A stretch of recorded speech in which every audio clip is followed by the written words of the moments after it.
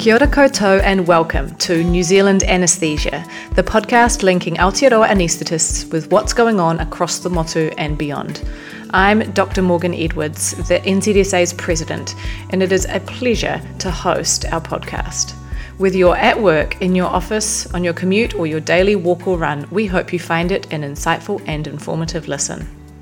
Hello and welcome. Today we are joined by Dr Lynette McGaughran, who is a specialist anaesthetist at Tauranga Hospital, and she is here to speak to us about the time that she spent in Afghanistan in 2022 with MSF. So welcome, Lynette. It's so lovely to have you.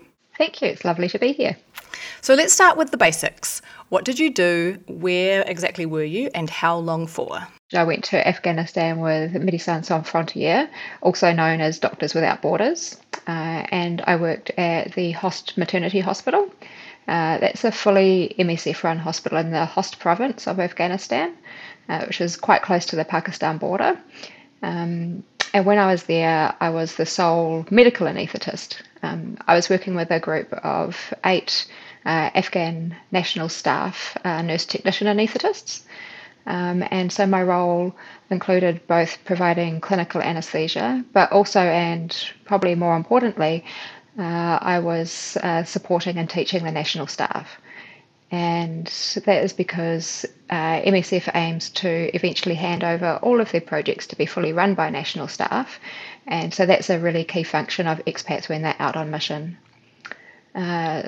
So mission lengths vary quite considerably, anything from a few weeks to more than a year, and that's quite dependent on the specialty and the role that you're there for, the workload of that role, and whether it's an acute or a long-term need that's being serviced. So for me, my mission was 8 weeks long, and that's fairly typical for an anaesthetic mission because it's a 24/7 nature to the job. Yeah, wow, okay. And I mean, you've obviously got a full-time job at Tauranga Hospital, so what was the process like to actually getting there? So there's several steps in the process of applying to MSF, and it's not a quick process. So firstly, I had to submit a CV with my credentials and a list of procedural competencies. And that was then reviewed by the MSF head office in Paris. And they certainly do read it properly because I made the error of writing that I'd done 0 spinals. So they did contact me to clarify that. Quite an important role going to a maternity hospital. Absolutely.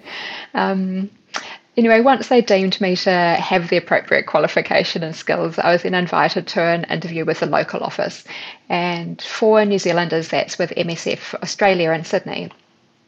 So it was conducted by teleconference in COVID times, and this was interviews about 3 hours long, and it covered things like my motivation, alignment of my personal philosophies with MSF's philosophies, things like awareness about security and safety elements, my family attitudes, stress awareness, coping strategies, and teamwork sort of things. And it was really just trying to suss out if I was a person who would fit in and cope in the field environment, and if MSF was the right organisation for me. At the end of that process, they checked my references, and I was then invited to participate in a 3-day orientation course with MSF. Wow. Yeah, so that was also conducted online with a group of other people from across Australia who would be going on missions at a similar time to me. And that involved really learning a lot about the organisation and their history and structure, about what life is like in the field, and there were also a lot of group activities that we did during that time. And not too long after that, I was informed that I had been successful, and I was asked to give dates for when I would be available to go on mission.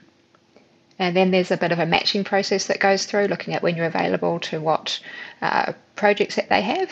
And I was then made a mission offer to the project in Afghanistan. And that whole process took about 9 months from beginning to when I went on deployment. And then I think the second part of your question was about funding and working it around my job. Yeah, I mean, how does that work? Were you supported by your department? I mean, obviously, you come from a middle-sized department, would we say, in terms of the gap that you would be leaving on the roster? And I imagine it's, a huge part of what you're trying to navigate. Yeah, absolutely. So it was. I did have a really supportive environment from both my head of department and the line manager above that. They both very much supported this type of humanitarian work and felt that I would come back with skills that would be, beneficial to the department as a whole. And so with that regard, they were very supportive with allowing me the time off. And then from the actual funding process side of it, so MSF do pay for your flights, accommodation, your pre-travel vaccinations, and you do get a small daily per diem for food, for example, while you're in the field as well. I personally used a large amount of annual leave that I had accumulated during COVID times. But other possibilities, if you're working with Te Whatu Ora for this type of work, and do include sabbatical, CME funding in some cases, and even leave without pay, special leave are options as well. Yeah, cool. I mean, it is a really big chunk of time, but it sounds like there's a couple of options that you could sort of cobble something together, and specifically the sabbatical idea is a really nice one, isn't it? Yeah, that's right. What was your day-to-day actually like on the ground? So morning shifts would start at 7:30 with anaesthetic handover from the night team, and that would be followed by a hospital handover at 8 o'clock. And following that, we would start the inpatient ward round. And there was an expectation that I would be part of that because as a dedicated maternity hospital, outside of the gynaes, the anaesthetists are basically the only other doctors within that system, and we were deemed to be the people with the more general care and knowledge for the patient. So on the ward rounds, I was involved in obviously post-operative pain management, as just as we might be here, but also in more management of the medical conditions and some complications that we might be seeing in those patients as well. And outside of that, there would be obviously the surgical load and the anaesthetic load that we were actually there for. And because Khost Maternity Hospital is essentially an acute obstetric hospital, all of the theatre procedures were almost exclusively urgent or emergent operations, which would take place as required through the day or night. So at any time throughout the day, those other scheduled activities could be interrupted for urgent procedures. The only exception to that was planned tubal ligations. Is the only elective surgery that was performed there, and we would do up to one or two of those per day, and they would usually be scheduled to follow the ward round. So the day shift would finish at 4:30, and after that I would be on call all through the night until the next morning. And then there's also a structure to the week in terms of the shifts. So during the weekdays, I would be on day shift with one national staff anaesthetist, and then overnight while I was on call, there would be two national staff anaesthetists on duty. And weekends was also set up similarly, so that would be Friday and Saturday being the weekend. They would have two national staff on both day and night, and I would be on call for the entire 24 hours. And I think there was only one day during my entire mission that I did not need to go into the hospital, so it was quite busy in that respect, yeah. It sounds really busy. And so am I hearing correctly that there's no planned caesarean sections? That's right. Yeah, fascinating. So that when I think about how much of our workload in Aotearoa is planned caesareans for all manner of reasons, many of which are, just to pare everything back, many of which are actually for really true medical or obstetric indications, that feels like would be catastrophic to have a vaginal birth for. But obviously that whole workload responds in an emergency capacity instead of planned. Absolutely, and I think that's one of the key things about the working in a very different context, because the Afghan maternity context is quite different to what we have here, in that women there will have an average of 7 or 8 children, and that might be even up to 12 or 14 pregnancies some women were having. So there's a real push to avoid caesarean section, because once you've performed 1 or 2, it's fine in our society where most women are only having between 1 and 4 children. But when you're putting that into someone who's going to be a grand multip, the complications of that are obviously exponential. Yeah, absolutely. Let's chat a little bit about the technical side in terms of, first of all, what anaesthetic equipment did you have? Okay. Very different as a range of anaesthetic equipment to what I would have had back here in New Zealand. So we did have an anaesthetic machine. This was a Gloucester-Vent anaesthetic machine, which is quite common in third world countries. It's a Drover machine. It uses isoflurane, and also the oxygen supply is from an oxygen concentrator, so you can never actually truly reach 100%. And in fact, the higher the flows that you turn up, the lower the concentration of oxygen that you're getting there. Suction was from a portable suction device, which I think all of us who've ever used those know that they don't generate particularly powerful suction. There was one capnography device between 2 theatres, and there was absolutely no gas analysis for oxygen or volatiles at all. Okay. We did have routine monitoring, so non-invasive blood pressure, SATs and ECG, but there was no invasive monitoring at all. We had 1 syringe driver, 1 blood warmer, 1 bear hugger, but there were no consumables to go with that. It would just be used with a sheet, for example. And we did have 1 ultrasound machine, but it was predominantly for obstetric use rather than us. But of course, we could use it if there was difficult IV access, for example. And our airway equipment was standard MAC 3 and 4, direct laryngoscopy. We had bougies, stillets, ambu-bags. There was no video laryngoscopy available at all.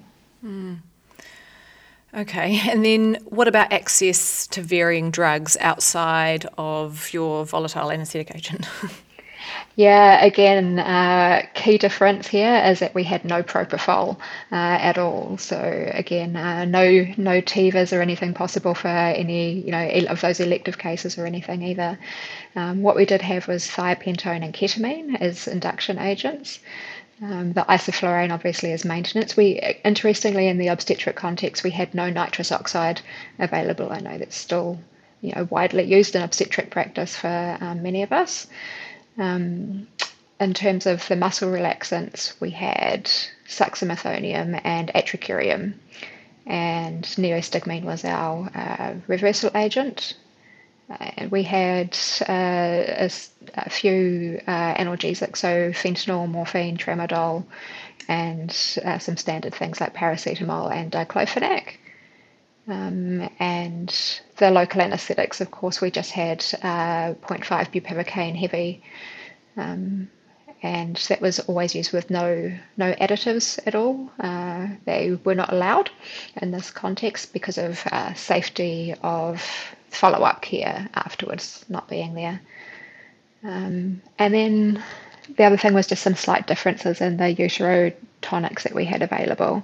So oxytocin was routine, and then we had methadone and misoprostol, and we did have tranexamic acid as well.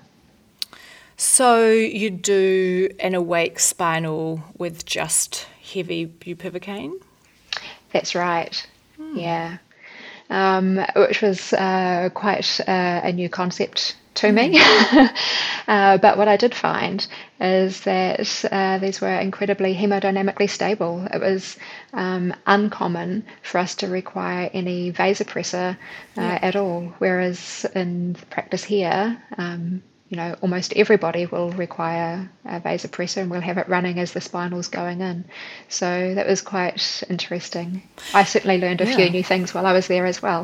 Absolutely. It's quite interesting. In recent weeks, I've had a conversation with a few obstetric anaesthetists across Australia and Aotearoa talking about how they don't think you could achieve surgical conditions without using any adjuncts to your local anaesthetic. So clearly there is some very inaccurate musings. Indeed. Certainly, one of the things that I observed and what became my pet project while I was there is actually that I was observing that many of these women were actually having quite a lot of breakthrough pain during their caesareans. And what I discovered in my first days is that the doses that they were using were only 9 or 10 milligrams of bupivacaine. And so I was able to do some teaching around the difference between somatic and visceral pain and the levels of block needed to achieve that, and about the ED95 of bupivacaine for caesarean section being higher than that. And I was able to get them to increase their dosing to between 11 and 12 milligrams. I was a little hesitant to do that because I wasn't sure how that was going to affect the hemodynamics and whether that was going to mean everyone was going to need a lot more vasopressor. But as it evolved over time, that was not the case. We still had very low numbers of people needing vasopressor and were able to provide much better surgical conditions. So, yeah, I bet.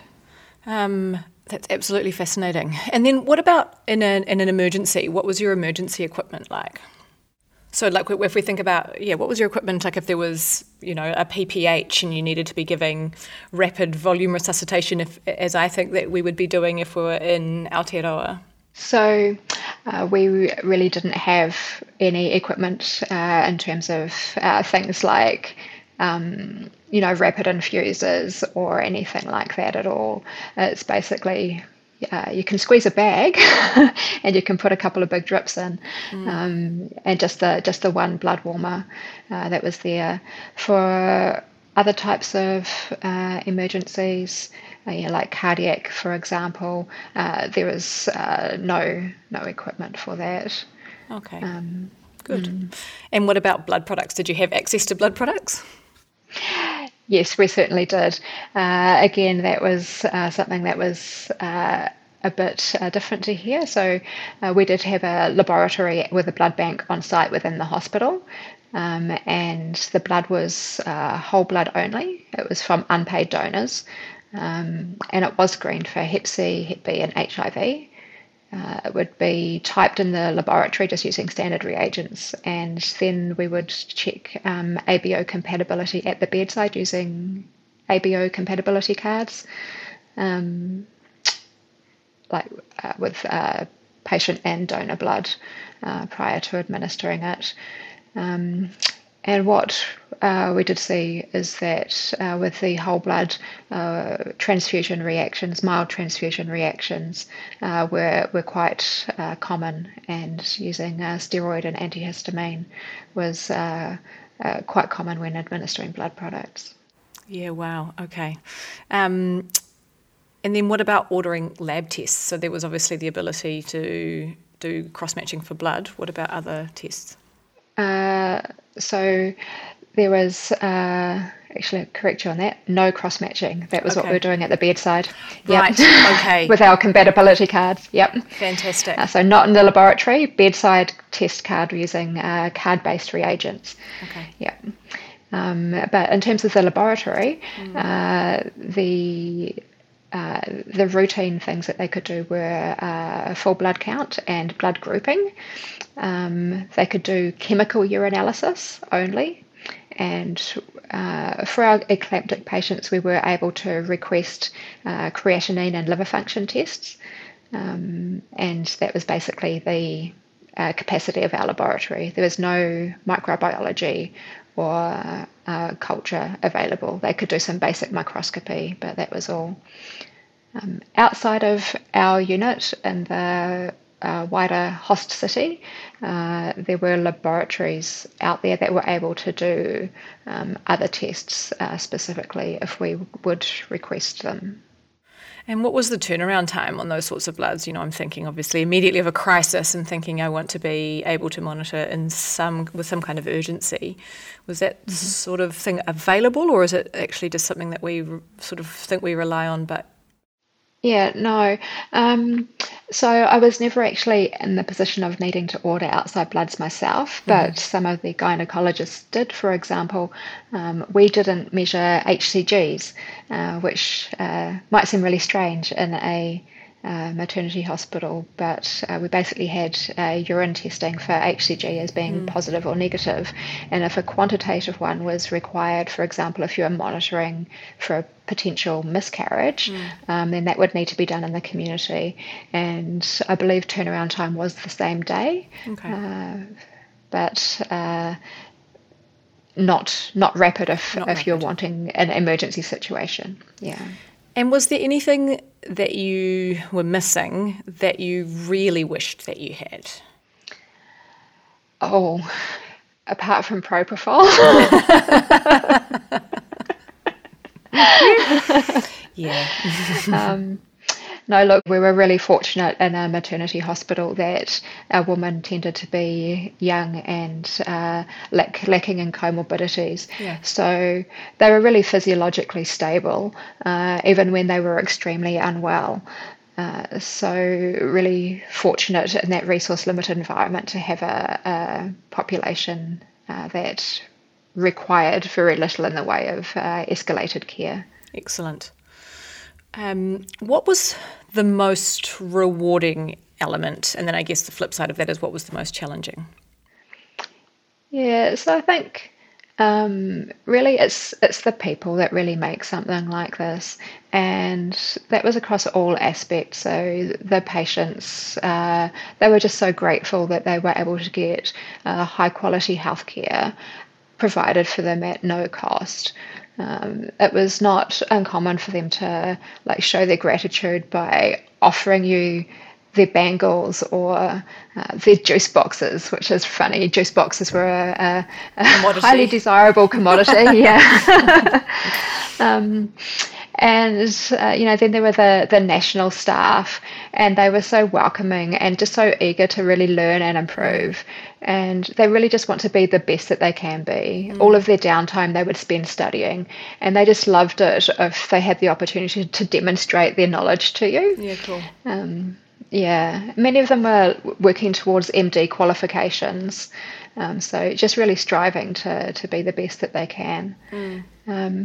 And then amongst the expat staff, just such a great bunch of people, really made the time in the compound out of hours really enjoyable, cooking and eating together and playing games and just learning about each other's families and cultures, because there were people from all over the world. There are many from African nations, a number from across Europe and the United Kingdom.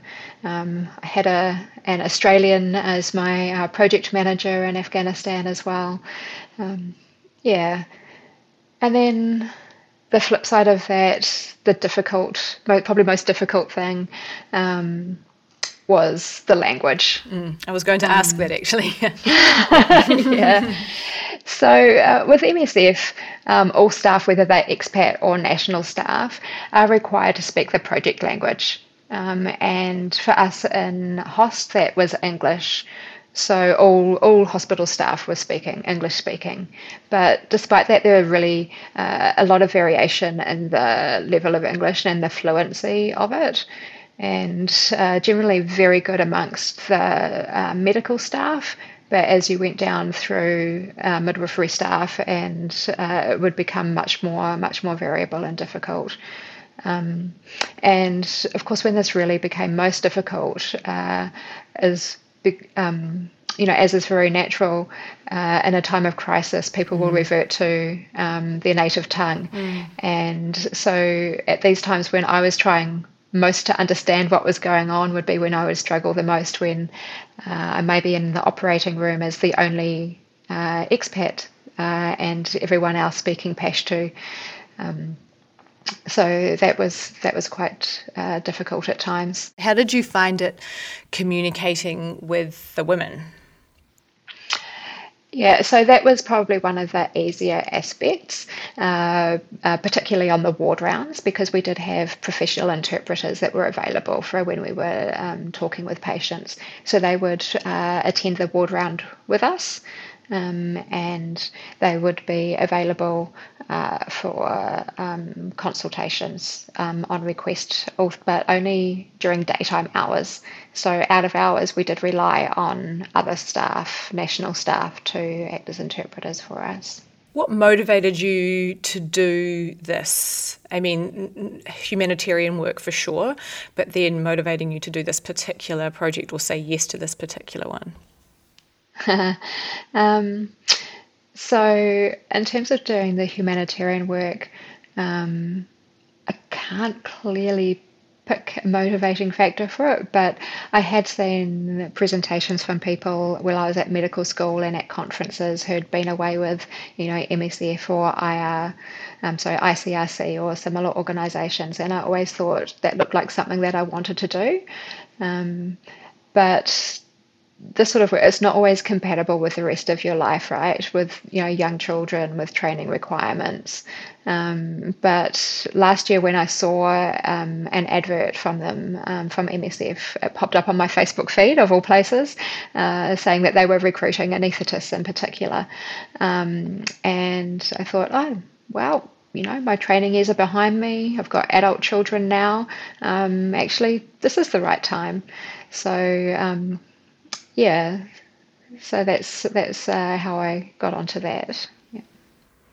And so, did you have much of a say in where you were going? To some extent. So, MSF have got projects all over the world, but many of them focus on things like hygiene and clean water, vaccination, child nutrition, a lot of public health work that they do. So to work within the anaesthesia specialty, I was limited to places where they have surgical centres. And during my initial interview, I was informed that these are usually in two categories, either trauma centres in war zones or maternity and gynae hospitals, generally in West Africa. And the other thing they asked me is there any place that you wouldn't be prepared to go? And funnily enough, I said Afghanistan. But for some context, this was immediately after the fall of Kabul and the subsequent withdrawal of US forces. And the media was just really full of all of these horrifying images of people falling from the outsides of planes and just being truly desperate to flee the country. But, as I said, the process takes some time. So by the time my mission offer came through, several months had passed and the country was much more settled. And when the offer was made to me, I was also provided with really significant briefing documents for the role, the cultural context, the current security status. And after I had read through all of that, I felt really quite comfortable in deciding to accept the mission. But also with that, if I had declined it, MSF have a policy that they don't hold that against you and they'll just make you another mission offer. Okay. So you could have made good on your statement of not going to Afghanistan. That's right. Would you do it again if the opportunity arose? Yeah, absolutely. I do intend to participate in further humanitarian work. And I think it's really important to point out, though, that it certainly wasn't all rosy. There were ups and downs, good days and bad days. But overall, I found the experience to be a really overwhelmingly positive one. Nice. What do you feel are some of the health challenges that Afghanistan is facing where visiting international anaesthetists or other medical professionals can really make a difference? There are really just like so many challenges facing Afghan health right now. The economy's in a really dire situation. There's widespread poverty. There had been flooding just before the time that I came in as well. Just seeing like really increasing malnutrition and mental health issues. And access to antenatal care is really poor. And even with MSF, we had strict admission criteria due to overwhelming demand. So we would turn away roughly equal numbers to those that we admitted at the hospital every day. But in saying that, many of them would represent later when they did meet the criteria. So we were still able to, capture a majority of them. And then, of course, gender segregation really affects women's health in particular. So female doctors are especially sought after to care for the Afghan woman. Yeah. And then in terms of sort of like overall contribution that we can have is that, all of these projects aim to hand over eventually to national staff. So teaching, and especially teaching of practices that are sustainable in that context, is one of the most vital contributions that we can make. And did you encounter any cases that you had never experienced before?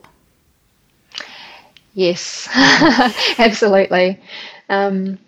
So to a really great extent, an Afghan woman's value is measured sort of in her ability to have babies, so in her fertility.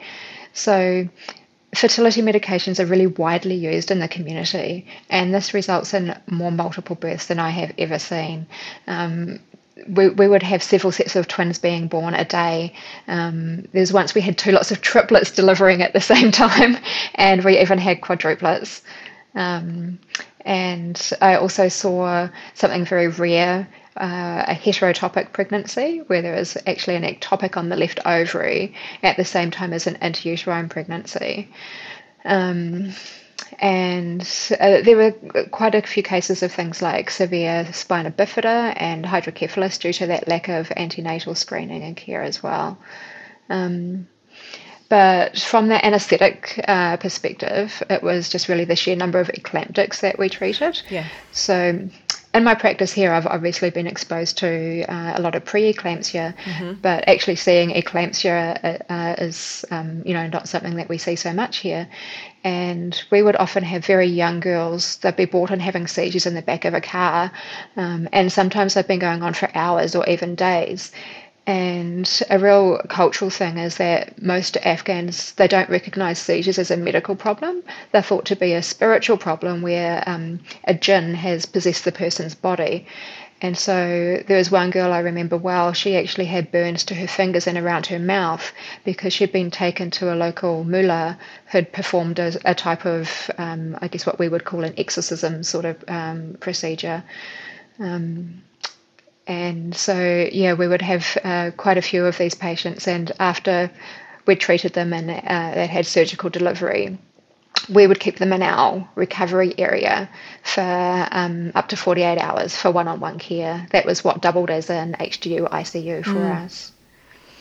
Yeah, how absolutely fascinating, because you're right. We incredibly rarely, apart from in scenarios usually with people with poor engagement with the healthcare system, or, from really, impoverished backgrounds. Outside of those situations, we very rarely see anything aside from early identified and early managed preeclampsia. How did you find it working with an international and also local team that you'd never worked with before? In many ways, it was just like turning up to your first day of work in a new hospital, lots of introductions and getting to know people. But obviously, the language is a key difference that I've already spoken to. Another big difference was training and expectations across all roles. So I had never worked with nurse technician anaesthesia providers before, and so getting to know their individual knowledge and their skill sets was really important in working out how to best support their practice. And likewise, some of the differences in medical training globally was quite obvious, amongst the expat staff. So, for example, the European gynecologists, they exit medical school directly to specialist training. So they had, with not really general medical sort of backgrounds, and so they would often have quite limited ability to assess and treat their patients' more general medical conditions. And so in a maternity hospital where you stand alone and there's no, gen med available to refer to, it was, quite an important difference to understand and manage. Yeah, and I think that perhaps North America or the United States is a similar process as well, isn't it? Whereas we That's right, do absolutely. spend time. And in fact, it was that key difference that I had myself nominated as part of my role was also outside of anaesthesia. I was staff physician for the hospital as well, being the person with the most general medical training. So I was also managing generally very minor conditions amongst the staff, things like nasal vestibulitis and a sty in the eye, of course gastroenteritis, and COVID amongst staff members. And even in the middle of the night, one night I was called for a suspected MI and a staff member in the hospital, one of the cleaners, but fortunately it turned out to be just a bit of indigestion. Fortunately, because it doesn't sound like there was a lot of emergency equipment around. We were able to do an ECG. Good. That's very, very useful. How did people at work or your whānau, your friends, react when you said that you were going to Afghanistan? Oh, okay. So the person I was most nervous about telling was my mum. But I really needn't have been, because she was actually really excited that I'd be doing this type of work. And then I have two sons aged in their 20s, and one of them just sort of shrugged and went, oh, yeah. And the other one was like, oh, I'm going to worry about you, Mum. Please don't die. So, yeah, very different responses from the two of them, but in fitting with their personalities as well. Yeah.